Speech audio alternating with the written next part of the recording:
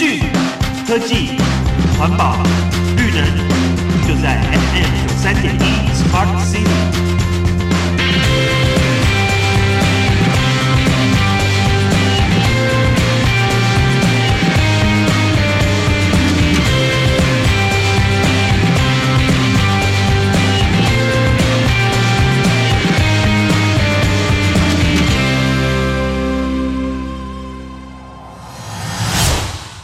欢迎收听今天的 Smart City 节目。在我们今天资讯跟科技的单元当中，启文要介绍的是由全球虚拟还有扩增实境协会，也就是 VRARA 台湾分会以及新创世界杯 SWC 一起举办的2018台湾虚拟以及扩增实境的创新论坛。首先在第一段的演讲当中，邀请到的是中华电信光世代建设公司的董事长陈光雄先生。他所要演讲的题目是关于虚拟还有扩增实境以及智慧城市。在演讲当中，他会提到绿色能源、智慧城市还有循环经济这样的概念，还有 VRARA 也就是虚拟实境跟扩增实境在建筑上的应用。另外他也会介绍 AR 城市寻宝的这款 APP。 接着我们就来听陈光雄董事长的演讲内容。因为这几年来从绿色能源、智慧城市、循环经济，那这一些过程呢，我们其实在建筑的世界里面，其实都一直在用，为了让未来呈现给大家看，或是用3D 这种影像呈现虚拟的装饰。但是有一件事情，跟实际的数据，大家都知道，现在所有的建筑的制作都要求已经达到数位化，包括有城市的公共建设也到了数位化，包括我们现在谈的 Smart City，也都是整个资通讯 IoT 大物联网，但是大家感受不到，大家只能透过你所拿的智慧手机，到每个地方有没有方便，所以代表整个IoT 在背后建制的世界，大家是看不到的，但是所有的人们都很希望我看得到。所以，包括在我们的建筑跟城市里面，刚好现在出现了 AR 这个扩充的实际，所以可以被看得到这件事情呢，它是已经可以出现。所以，我也是 AVR， 坦白讲，我算是一个学生。这个在建筑界怎么来用我们的 AVR？ 因为我绝对赞成他们所推动的方向是往教育跟应用上，因为之前带大家买的 VR 眼镜其实是为了 game， 都是为了游戏，但是所有的科技应该是为了人类未来会更好，为了技术能够被知道，所以我才无论如何要很努力的去想，这个 AVR、MR。怎么在我的智慧城市跟我的建筑上，的一个应用？所以第一个事情 ，AR 在建筑上会有帮助，在我们在营建施工，大家都知道 Building Information Management 这件事情，大家现在住的房子，其实它在制作过程，是一个完全在数位工具制作的，但是大家都没有 menu。就像今天有一辆车子跟一架飞机，其实它的制作过程的数位的过程，其实它的 menu 就是数位化。然后数位化未来怎么维修跟管理，它是制作的阶段。所以我们应该要求我们的建筑界，全部在从设计到施工，都应该要进入到 BIM 的部分，然后这个 data 的 collection， 所以它是一个数位图纸的一个整合。因为一个建筑里面的构建太多的建筑硬体，到里面的设备系统啊，然后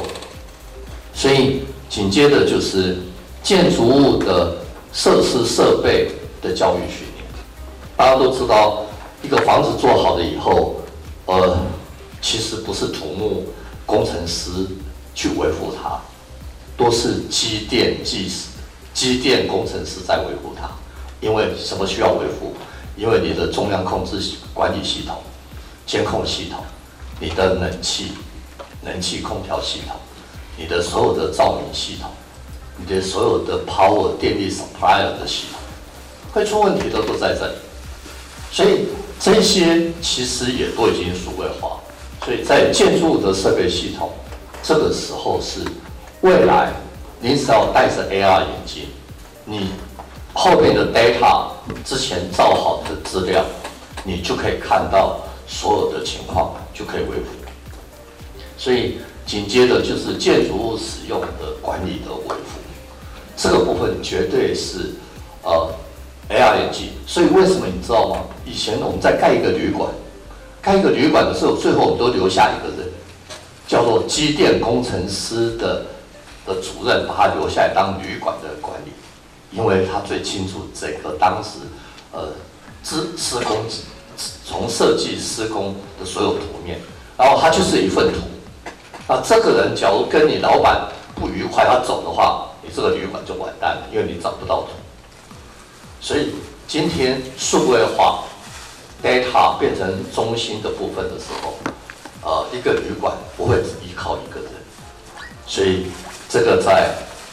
建筑物的 life cycle 里面，其实盖一栋建筑物就是3-4年，但是一栋建筑物它存在50年的期间，它全部是要靠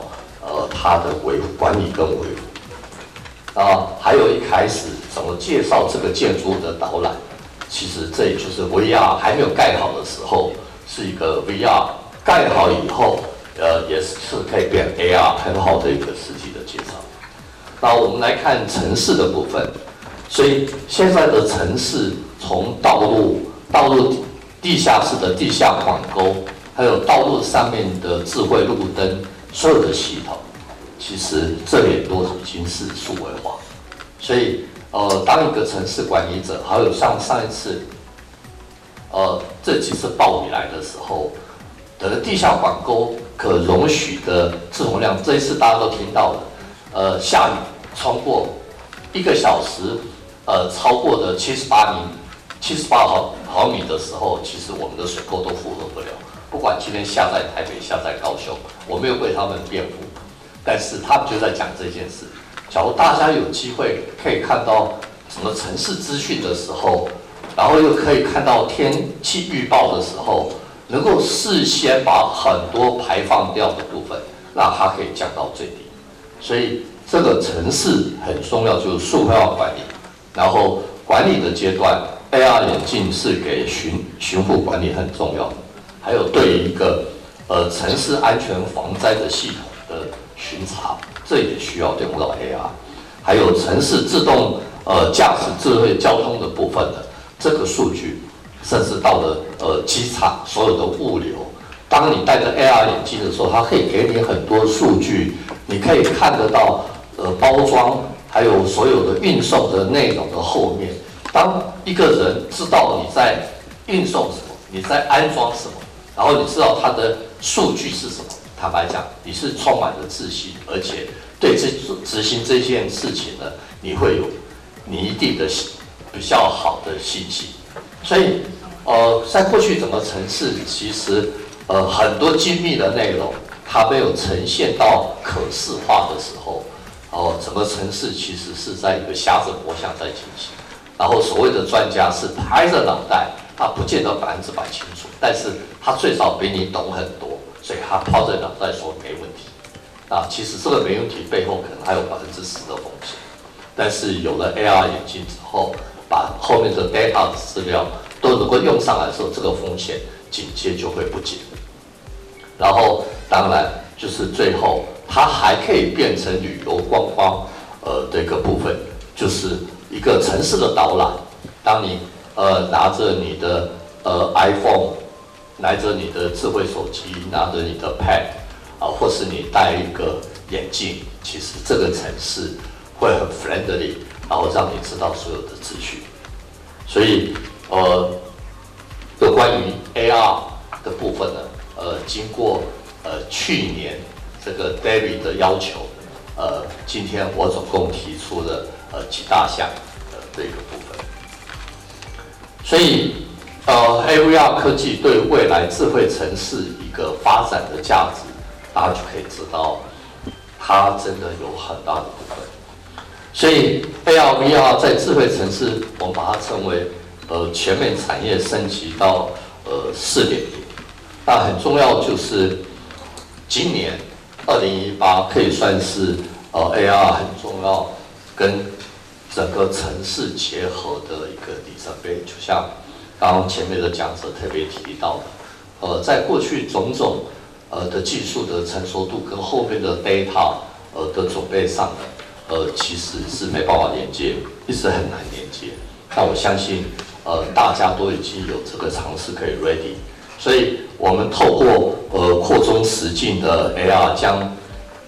营运跟智慧相关的产业提升到更高的效率跟生产力的水准，然后可以将这个技术加上人跟机器的协同作业，然后让 AR 可以把你这个城市的体验能够视觉化，然后让整体的服务效率跟管理的流程呢都能够智慧化。那我相信，假如今天你戴着 AR 眼镜，或是你拿着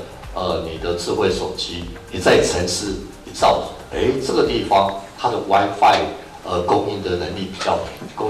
强，这很多 information 城市的 information，我相信，我希望你都看得到。所以，为什么每个组织都需要 AR 的扩充实境？其实大家都知道，我相信你听到的、你看的跟看到的，我相信你最想是看到的。我们经常说眼见为凭，人永远相信自己眼睛所看到的。所以在过去我们所有的专家，但是专家很难把他所做的准备让你完全知道。所以扩充实境的这个技术可以让我们拥有数位资讯跟各种的选择，所有的数位资讯，然后加入到我们人类观看的真实世界的一个部分。所以前面虽然谈到的，我们从工业革命的生产到Internet 到Smart Connect Product 这个地方，对不起，你都看不到，但是有了 AR 你看得到，所以看得到是一个最直观的，但是最背后呢，其实充满了所有的资讯。所以我们在 AR 科技跟未来智慧城市的发展的价值上，从建筑、设备、景观、营运、机电，它从教育训练、它的验收、它的导览、它的管理它的施工，其实全部都可以达到。包括有很多城市里面地下的部分你是不知道的。我记得我到纽约到曼哈顿，我去看着纽约的城市展。那个城市展我最好奇的时候，是整个城市的剖面图，它的地下管沟管道系统，它的排水管道，所有电跟水跟污，那个地方因为那是一个神秘世界，但是我们今天再也不神秘了。地上的、过去的、现在，地下的、过去跟现在，所以我们的未来城市对你来讲一点都不会陌生。每个人有好的想法，都可以参与城市建设的阶段。然后，所以我们来看一下 AR 在这个建筑施工领域里面的管理，如何把看得见的建筑的位置、直觉的施工图，在过去，各位对于这个城市我们在谈智慧城市，当然我们后来说到一个要让市民有感，但市民有感的这个背后我觉得中间断了很多东西，因为我相信对知识分子不是要有感而已，而是要有知的权利，而且还要知道我的知里面我还可以贡献多少来改善。所以从智慧城市之前让人民有感这件事情，对很多知识分子还有对城市有兴趣的，其实他的参与感还是不够。所以我我们希望这一次不管在台北市也好，还有我现在负责的桃园的青埔高铁特区也好，我希望我们能够提供一个可以让大家有机会可以参与的部分。我跟各位形容一下，以前一个建筑工地的主任最少要10年的经验，那这10年的经验呢，甚至到15年以上。现在台北市的社会公宅的建设量这么大，全台湾都在建，我可以跟你们讲，目前所有的工地主任是重缺。那工地主任他要有什么能力？他要看着平面图，对各位来讲，平面图看起来很难。然后还有剖面图，还有立面图，还有管道图、各个线路图。他看了平面以后，他透过他的脑袋，就像 AI， 他的脑袋就是智慧训练，他把它组在一起，然后再发现问题，然后到工地还要摊开图跟每个人讲。你知道这个过程，以前我都羡慕那一种，哇，很有经验，你好棒，你一下把问题找出来。对不起，现在你知道戴着 AR 眼镜。所有过去的现场的数位化，它把你架构起来。现在施工到哪里，你知道戴着 AR 眼镜全部可以比对完，就好像过去我们搭计程车，你会相信老师傅开车，但是现在为什么年轻人都可以开 Uber 开计程车？因为你有 GPS 导航。所以 AR 眼镜就是一个建筑物里面的导航系统。所以它前面的教育训练很快就可以上手。再来，所有的建筑我刚刚讲的需要工程师来维护，所以现在的 AR 基本上它可以用微影管理，它可以拿着Pad 数位手机或是戴着眼镜，现场的状况出的问题都有。等一下我们再来看这段影片。然后一个城市的 landscape， 然后你可以拿着这个数位化。然后你就可以看出，整个 landscape 里面的所有的景观哪些重点，你都可以把它点出来。然后，在一个城市的导览，像这次台北跟宇盟合作的，跟工研院合作的，在北门广场还有建成广场，怎么拿着手机，智慧手机还有 Pad，你就会看到古城的风貌，不用在那里贴满了所有海报。跟所有纸上的说法都是很直观的，然后还可以从这个远端的管理员说，就是现场可能有第一个状况不会是最有经验的人到，那他可能是现场巡视管理的，然后他拿着 AR 眼镜或拿着 Pad， 他前面一拍有问题，然后他就可以跑回后端，后端是一个有经验的人，然后就告诉你问题怎么排解，然后很重要。任何部分，不需要实体做出讲模型，花很多钱，它可以变成很好的教育训练，从模型，戴着 VR 眼镜，然后就可以进行教育的推动。所以，一个未来 VR 的部分，等一下我们再来看，这一个其实是一个完全是一个虚拟跟扩充实境所结合出来对城市的认识。那在我们桃园青埔地方跟航空城未来在IOC 我们把它称为Information Operation Center IOC 的管理中心，其实就是要充分应用这一块。所以我们在在航空在这个青埔高铁特区呢，我们就设了很多有关于智慧路灯。然后怎么让收集的讯号信息交通的流动让你能够知道，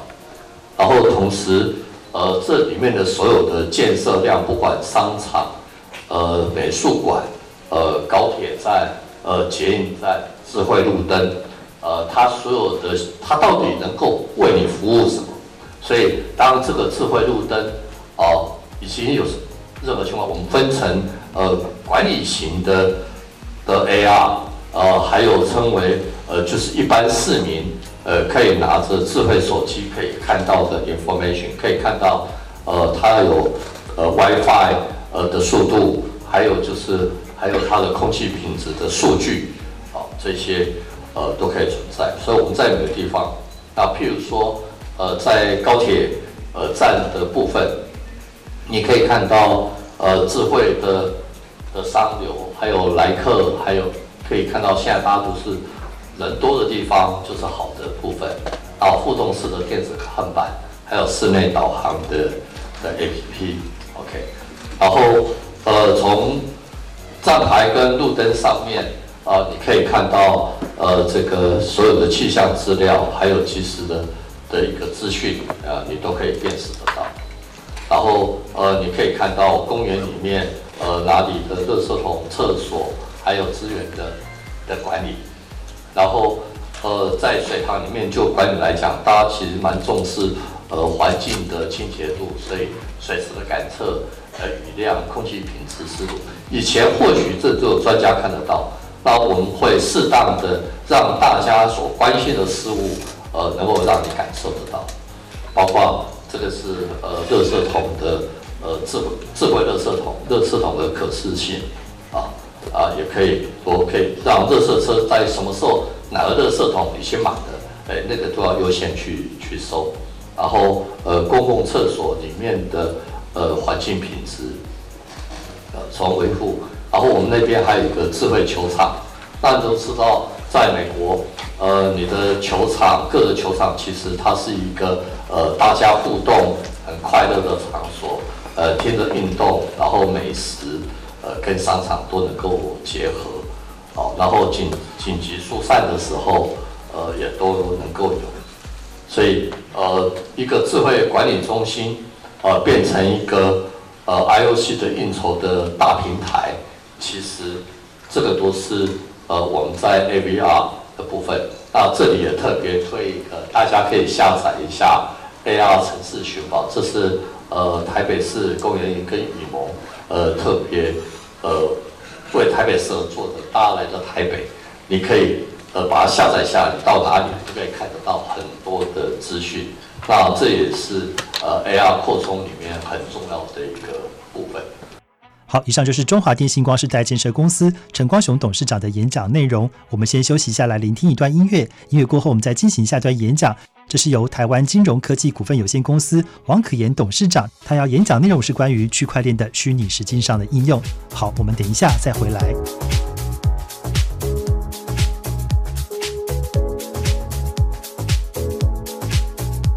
好，接着我们再来聆听由台湾金融科技股份有限公司王可言董事长他所要演讲的区块链的虚拟实境这样的主题。在演讲当中，他也会提到区块链的特色，包括像是分散式的账本，还有决策，以及去中心化，还有信任机制这样的建立，并且区块链的好处包含像是加密还有交易的过程当中可以避免资料的逆转，以及篡改的难度，还有提升效益上的成本。另外，他还会厘清比特币跟货币交易上的概念，还有区块链跟钻石交易的目前现况，以及使用 P2P 的支付还有转账汇款可以节省资金兑换上的损失。接着，我们就来听以下的这场演讲内容。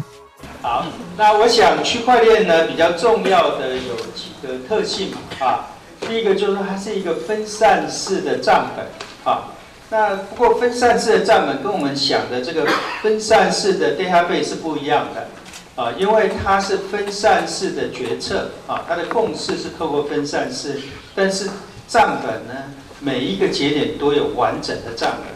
本那一般我们讲分散式的这个资料库的时候，是把资料库切成很多块，丢到很多不同的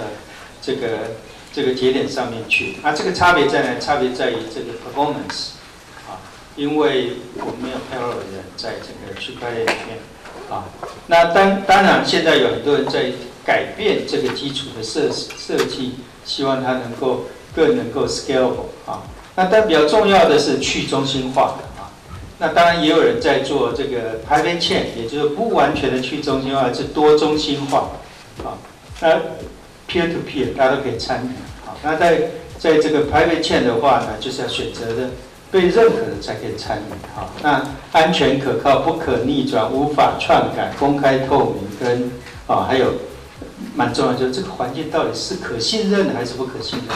比如说比特币的这个区块链的话，它事实上是假设是没有任何信任存在，你要在没有信任的环境之下可以达成共识，这才是它整个设计的这个原来的背后的这个想法啊。那所以比特币通常的话呢，我们交易的话你事先在某一段期间，那它的设计目前是10分钟现在因为太多参与，所以可能常会超过10分钟。也就是在这一段时间之内的交易呢，由这些矿工来帮他把它串成一条链然后先把它结成一个区块里面链接起来的交易，然后再去验证这些交易的区块，然后再把这一块一块呢再把它串起来那这样子有什么好处呢？这样的好处就是说，因为我们用的加密在这个串这个链的时候，所以前一个交易的哈希值就是我们用这个加密的模式算出来的值呢，会放到下一个交易里面去然后这一整串的交易形成的块的哈希值又放在下一个区块里面去所以这个时候你假设改了一个交易它的哈希值就会完全不同，所以它这一整块的哈希值就会错掉了，所以下面的整个链接起来的都会不对所以这样很快就可以侦测出哪个资料被改掉了这是为什么区块链说不可篡改的原因。而且它是每一个交易放进去呢，它就不再拿出，因为你已经在区块里面拿不出来，所以也没有办法逆转那这个设计当初就是一个 cash system decentralized peer-to-peer cash system。所以呢，有人是说比特币没办法拿来做这个货币的交易可是我们货币交易有几个重要的这个元素第一个就是它需要能够有所有权，可以拥有它第二个你还有支配权你拥有但没办法支配没用，所以你还有支配权。那之后呢，你还要能够去交易清算然后有一个可信任的资讯记录。那其实像比特币的话，这些通通都有那所以那为什么很少人其实现在是有人在用比特币甚至还有比特币的这个支付卡所以它并不是说不能用来做交易，只是比较少人用交易。那很多人讲最大的理由是因为比特币大涨大跌，所以我今天买的我可能明天就大亏了，因为我今天买的这个价钱之后呢，明天这个比特币大涨，我等于就是损失了那或者像去年的 ICO去年 ICO 很多公司拿了这些币之后，比如说以太币，它把它放着，所以去年最高的时候是1000多块钱，那现在是200多块钱。所以它如果没有把这个币兑现的话，它本来比如说募到1000万，现在变成200万，这个也是一个比较大的concern但事实上我们的法币其实有很多国家法币也经常发生这样的情况如果各位还记得的话，那个以前这个中华民国有一个叫做什么金元券那台湾我们有一个叫旧台币那个到最后一个台币换旧台币换4万旧台币换1块新台币，我记得所以一样法币也不是那么稳定那还有呢，常我们会听到有人说我的区块链比以太坊快多少倍，或比比特币快多少倍那是不是就表示它技术做得比这些好很多那事实上我们整个区块链，因为我们的价值在第一个就是说我们有一个分散式的账本，然后有一个很好的机制可以去让这个账本没有办法被改变那所以呢，事实上比较重要就是一个篡改的难度还有就是安全度然后是去中心化还是多中心化速度效能、成本效益、可扩展性还有你要用公链、私链还是混合链用什么样的模式去做你的工作证明共识可以是 proof of work 工作证明，或者 proof of shares 就是 stake 就你有多大的这个东西对你有多大的价值或影响那这些都是可能的这个价值但是你没有办法全部通通都要所以你要安全性很高，就像比特币当初的设计，它效能就很差它的速度也很慢那成本效益呢越来越贵现在大概你去挖矿的话那个币值少于这个8000块，你可能要亏本了。8000美金一个比特币所以事实上这个是整个这个区块链呢，在它的这个价值上，事实上是有它的一些特性，然后你要依据你的应用去决定你要怎么去调整。你可以让速度变快你速度要到非常快的时候，你干脆就不要区块链了你就 centralized 的 database 或者是 decentralized database。像 Oracle 的 Decentralized Database， 它可以非常有效率的处理这些交易。现在做微交易也都没有问题微支付但是问题是说，当你要安全，要能够没有办法篡改等等的就不同了所以这个事实上没有比速度不是要点事实上是比如说适合不适合这个应用那有很多应用，就说例子一个就是身份认证你不是说比特币都是非实名制吗？我们在台湾买卖比特币现在是实名制但是另外一个就是说，其实它对这个，因为它不可篡改所以它在身份认证上就是非常有用的那另外一个就是说，假设我们现在台科大把那个某个学生的毕业证书放进去，而且加了他的台科大的这个私钥去做了一个签字。这个时候呢，以后所有的人需要来看这个检验这个学生的这个毕业证书就简单了，他只要 check 说，当初是台科大放进来的就没问题了，所以就不需要再 check。所以我们比如说在我们银行做 KYC 的时候，要确认这个人的身份的时候，第一个银行做了第二个银行就不用再做，因为他已经看到第一个银行做了那这个事实上在这个效率成本上也可以提升很多那另外一个应用呢，这个应该算是早期非常有用应用，叫 Everledger 因为全球的钻石交易那现在都已经是用区块链在做交易。那怎么做法呢？就是当你这个钻石这个从矿场开采出来之后，它就去登记把它每个特征，因为钻石这个自然的钻石都会有瑕疵，这些瑕疵就是它的特征，就把这个特征登记起来。那所以有交易的时候也去登记，那万一遗失了也去挂失所以这时候如果有人盗卖，你可以马上因为这些特征的符合就可以发出警报所以这个是一个非常好的应用那早期的区块链因为它很慢比特币1秒钟只能做10个交易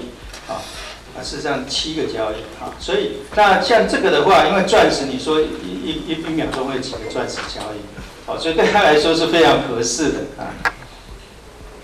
那另外 IBM 呢，那这个就是比较大 ，IBM 一年它的这个供应链有40几个 billion 400多亿美金那当然这里面你如果说在那个跨境的时候，有时候出了一个问题的话你知道在供应链里面出问题有纠纷的话，你第一个你就是把这一块的这个钱就先要扣下来，因为否则未来那个很难处理所以钱就扣下来，然后这个供应链这一块可能就停滞下来了那通常去解决这些纠纷，大概平均大概要45天以上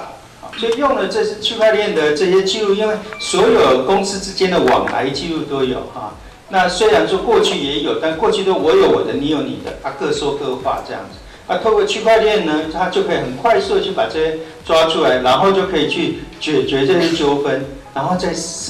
就可以节省2/3以上的时间，然后有40%的钱可以立刻就可以让它流通那这对整个供应链的影响就可以缩到最小。那我们在这个金融业来说的话，有非常多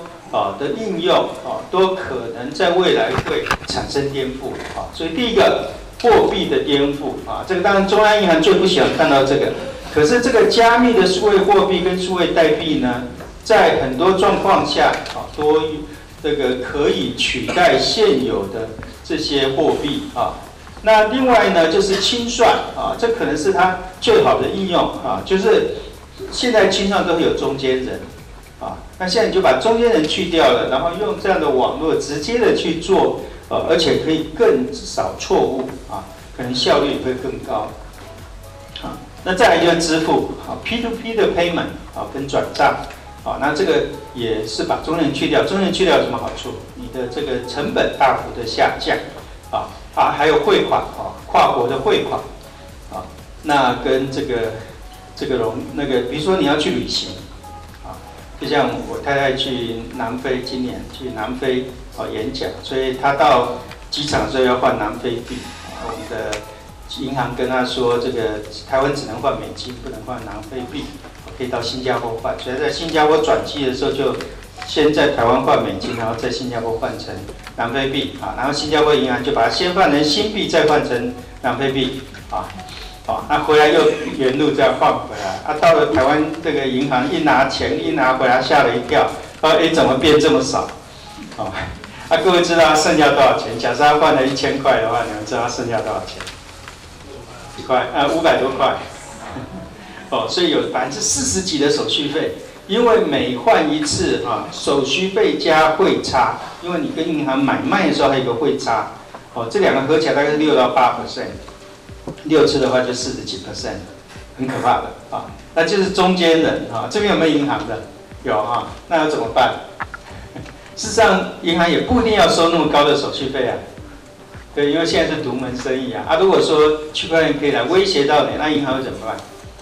我想银行第一件事情就降低手续费嘛，缩小汇差嘛，对不对？这对大家都好银行就需要更有效率然后再这就是颠覆的效益那再一个就是借贷那 P2P、P2B 还有 B2B 的贷款那为什么用到区块链？因为我需要知道这些资讯，我要信评那这些资讯怎么去验证这些资讯？我只要在产生的点就去做验证，之后都不用再验证，所以它效益会提高很多而且我事先就收集这些资讯的话，我可以随时就做借贷，不需要等到他来申请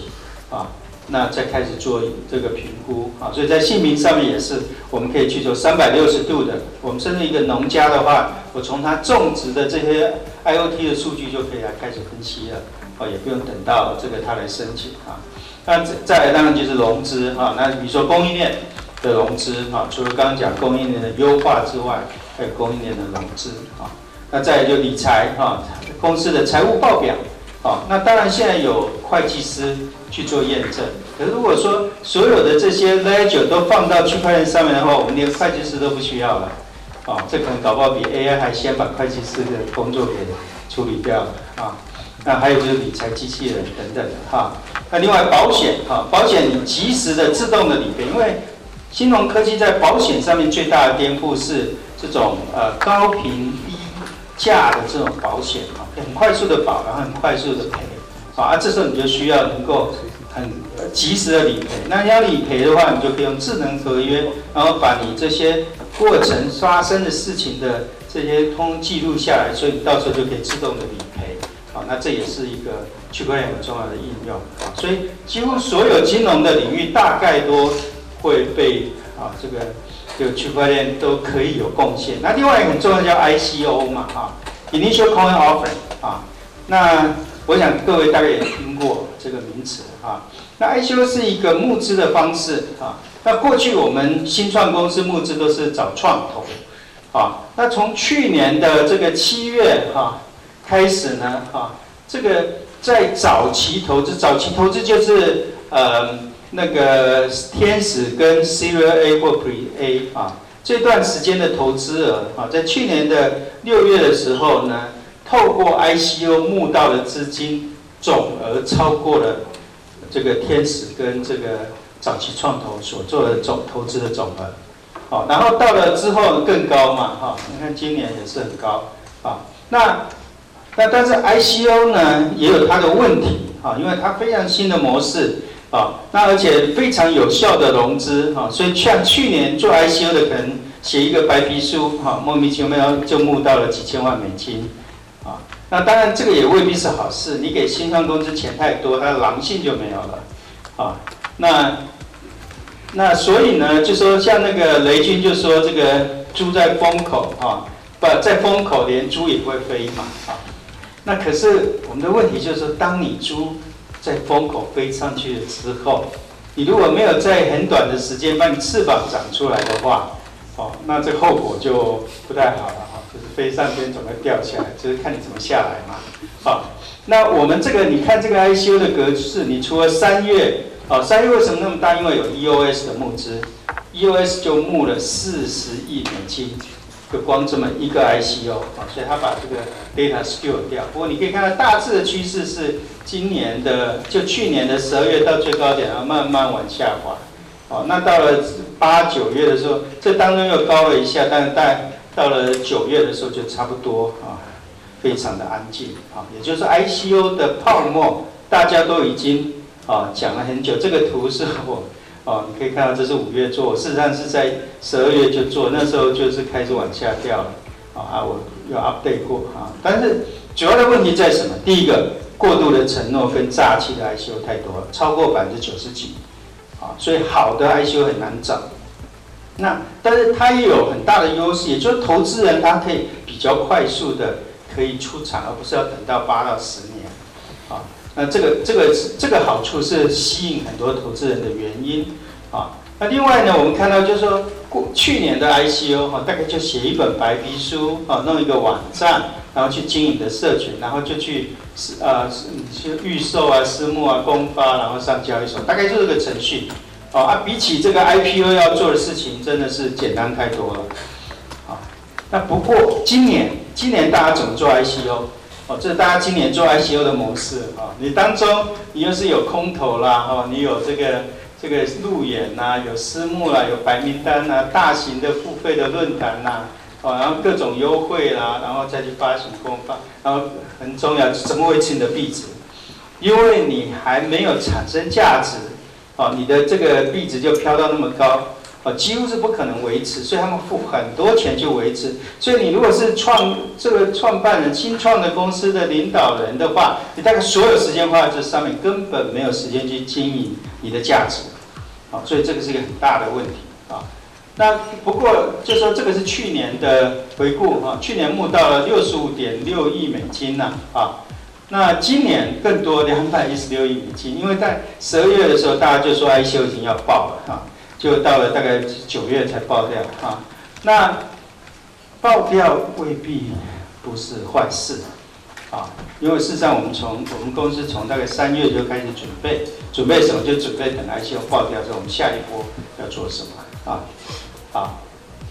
那趋势上来说第一个政府的监管，我们台湾也开始监管。我们前几天刚刚这个防洗钱的这个条例把这些虚拟货币交易所全部列进去，所以不只是实名制，你还要做 KYC、AML那这件事情听起来很简单，事实上一点都不简单各位知道美国还在列为这个，在我们 APEC 里面，它还列为这个一般观察的这个对象，所以还在不是一般还是这个第2级它不是第1级那台湾呢，目前是在第3级如果我们今年再在第3级，我们的金融业就会有蛮大的挑战，因为我们对外的这些汇款就会变慢很多那就会对整个金融业产生影响那就像美国的银行，你们知道吗？他们一年每年的 operation cost 几乎有85%是花在这个合规上面所以合规这件事是非常昂贵的。所以当你把这个大刀放到这些新创的头上的时候，事实上很可能就把他们压垮那这个是一个挑战那事实上需要有配套措施那再来呢，就是空气币泡沫之后，它其实是良币出头的机会。所以我们看到2000年的时候那个 Internet 的泡沫爆掉了之后，才有 Google Amazon 这些好公司出来所以我们估计这个在这个区块链大概也是这样子那还有就是一个自愿的这个资讯接入平台，我们台湾是发起国我们台湾金融科技台湾金融科技协会跟其他一些国家一起的发起一个这个 ICO 的自愿揭露平台，我们叫 Gita Foundation 就这个就也是一个评估这个团队的，我们叫做透明度越透明表示它越不会是诈欺那再来就是风险投资代币，或者是我们讲的叫 security token 这资产的代币的兴起那它会跟这个 utility token 切割，因为现在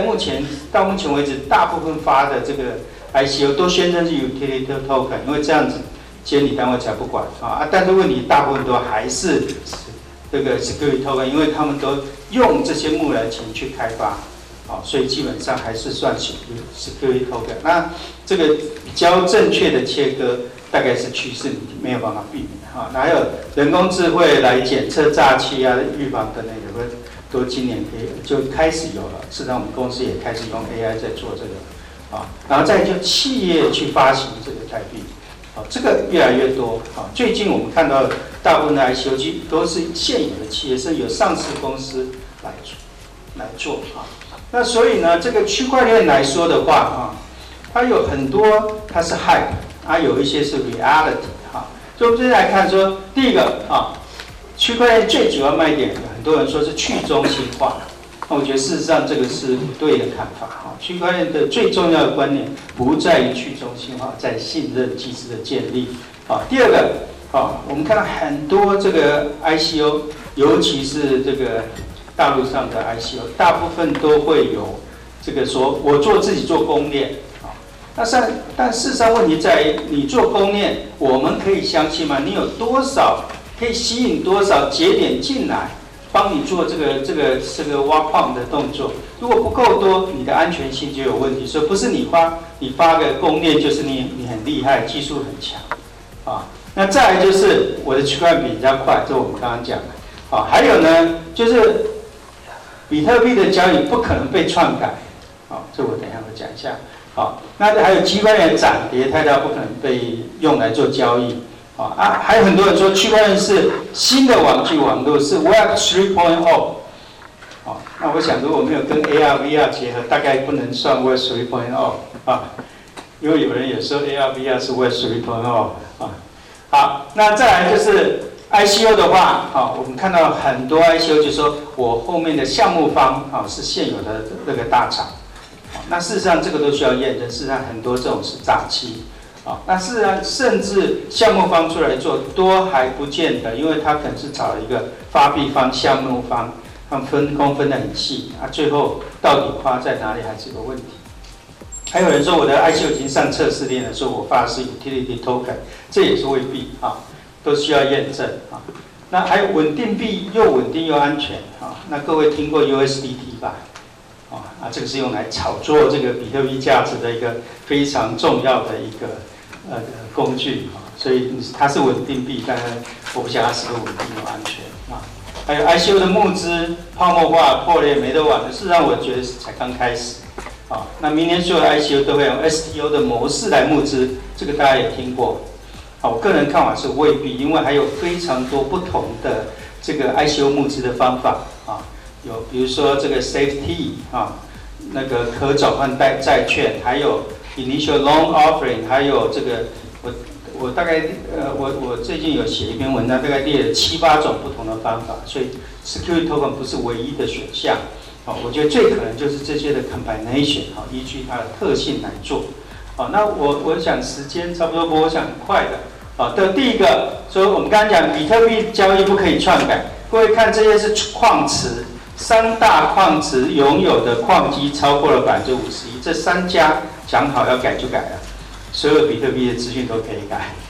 所以不是不可篡改啊，只是说他们一改，他们公司的价值也没有了，所以是靠这个维持，而不是靠区块链的设计来维持啊，这是今天发展，这是当初中本聪是没想到的。好，然后另外一个就是说那个我们的这个钱包的分布非常的不均匀。各位可以看一下这个3.2%的钱包拥有95.98%的比特币，所以这个是什么意思呢？也就是说，这些人呢，他有足够的能力去炒作这个币值，那钱很多，所以 USDT 就是一个例子。Tether 这个公司他发 USDT， 然后把他收到的钱拿来炒作比特币的价值，好，那。比特币的价格波动太大，真的吗？我们这是今年的股价 ，NASDAQ，这是今年比特币的价值。各位有没有看到这个半年时间非常的稳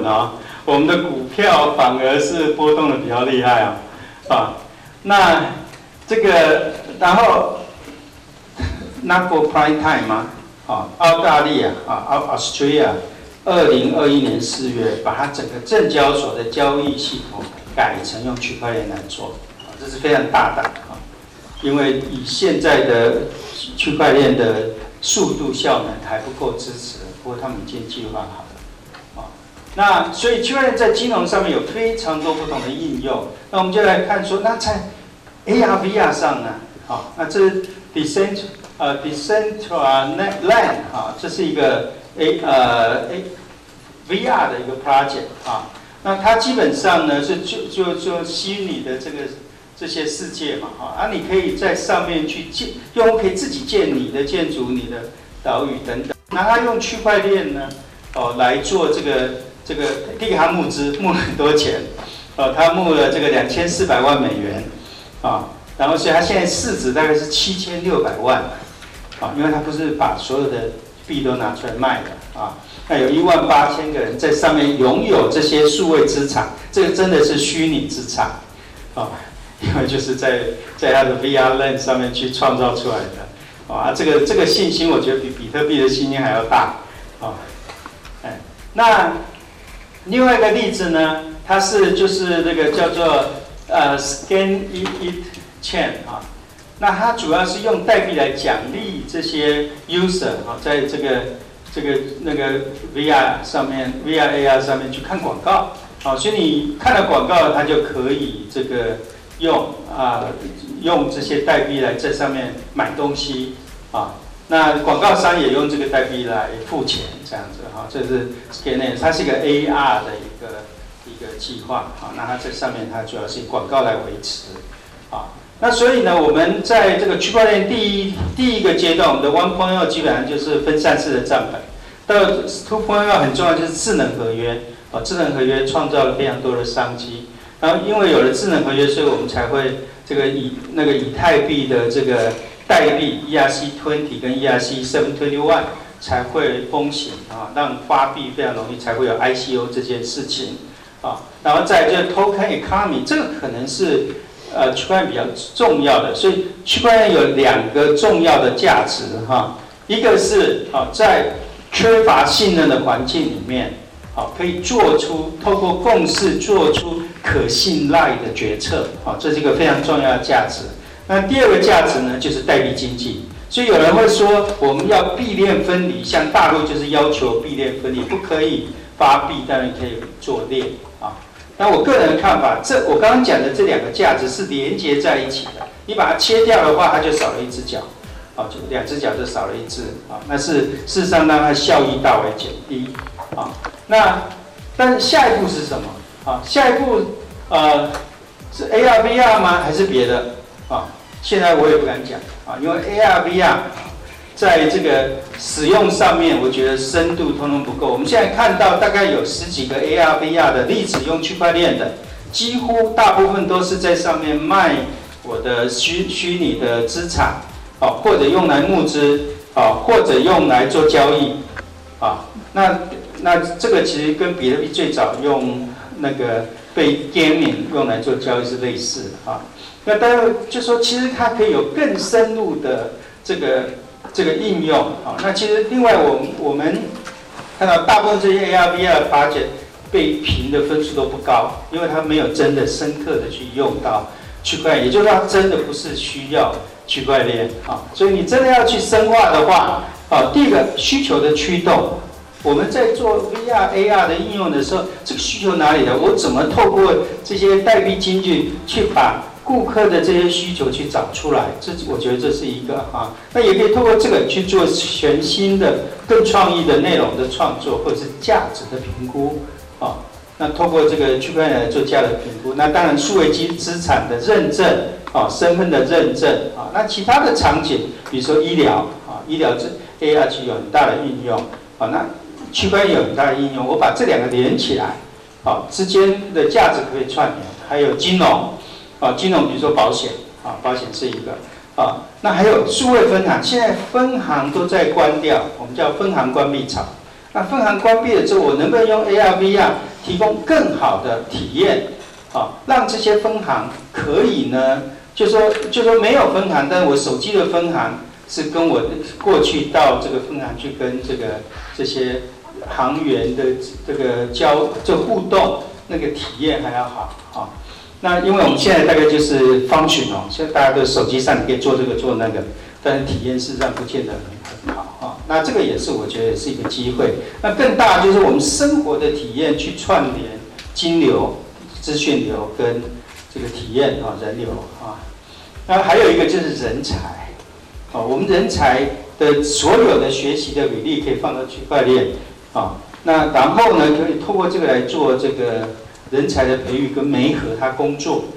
还有公司的履历也是一样在融资上面，在公司的发展、新创的发展，都可以透过这些，那怎么去用 AR/VR 来把这个创造更好因为 AR/VR 在学习上也有很大用处。那事实上在各种不同的场景，我们都可以去想说 AR/VR 怎么用，然后跟那个区块链的应用去做结合。我觉得这个是下一步然后我们现在就去想象 AR/VR 怎么应用，就怎么运用这两个它的用途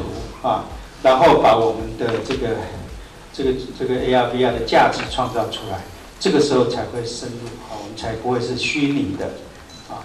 好，那区块链事实上有一些这个我观察区块链在最近的未来的发展那第一个就技术一定是整合，不会是一个一个技术来创造价值你这个 IoT 没有跟 AI、跟 Big Data、跟 Cloud 连接是没有用的 ，Blockchain 没有跟这些连接也没有用那这些如果没有透过 Open 的 Ecosystem 的 Value Network， 它的效益也比较低我们各位看到台湾的金融科技发展速度那么慢，因为我们在这上面非常的失败那我们 AR/VR 怎么跟这些连接而不是说我把我自己看的一个产业，我就来做 AR/VR， 我告诉你这样的效益一定会比较差那供应链是一个很重要的那这供应链的东西怎么去用 AR/VR 去做连接？因为常常是跨国那我们对这些顾客伙伴可能经常在做这里，可能对他了解不够，可不可以透过这做更好的了解那区块链在资讯的保留跟这个分析上面是可以帮忙的因为我们时间的关系，所以我想不细讲这些东西。那我们公司呢，基本上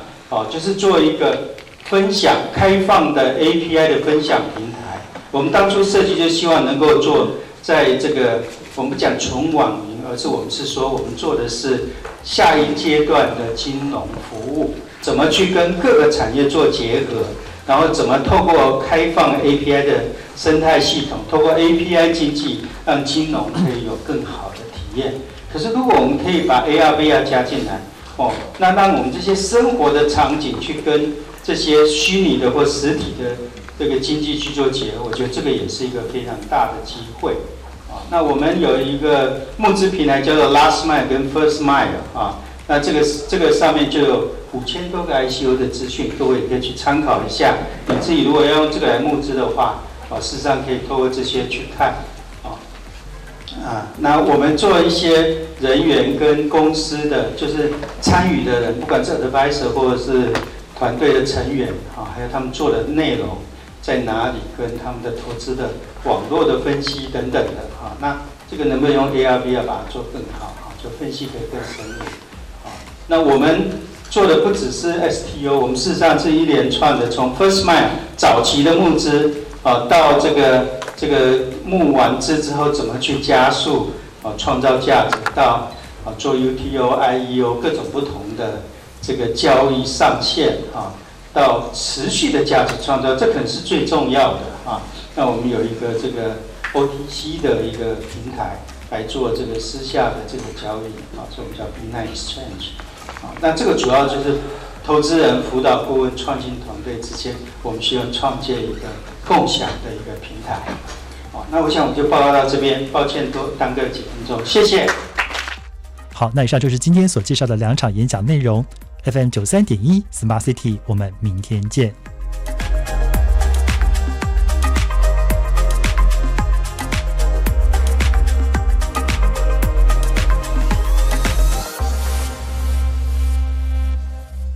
Hello， 你们好，我是宇恒，台北的好声音尽在台北广播电台。现在时间12点整。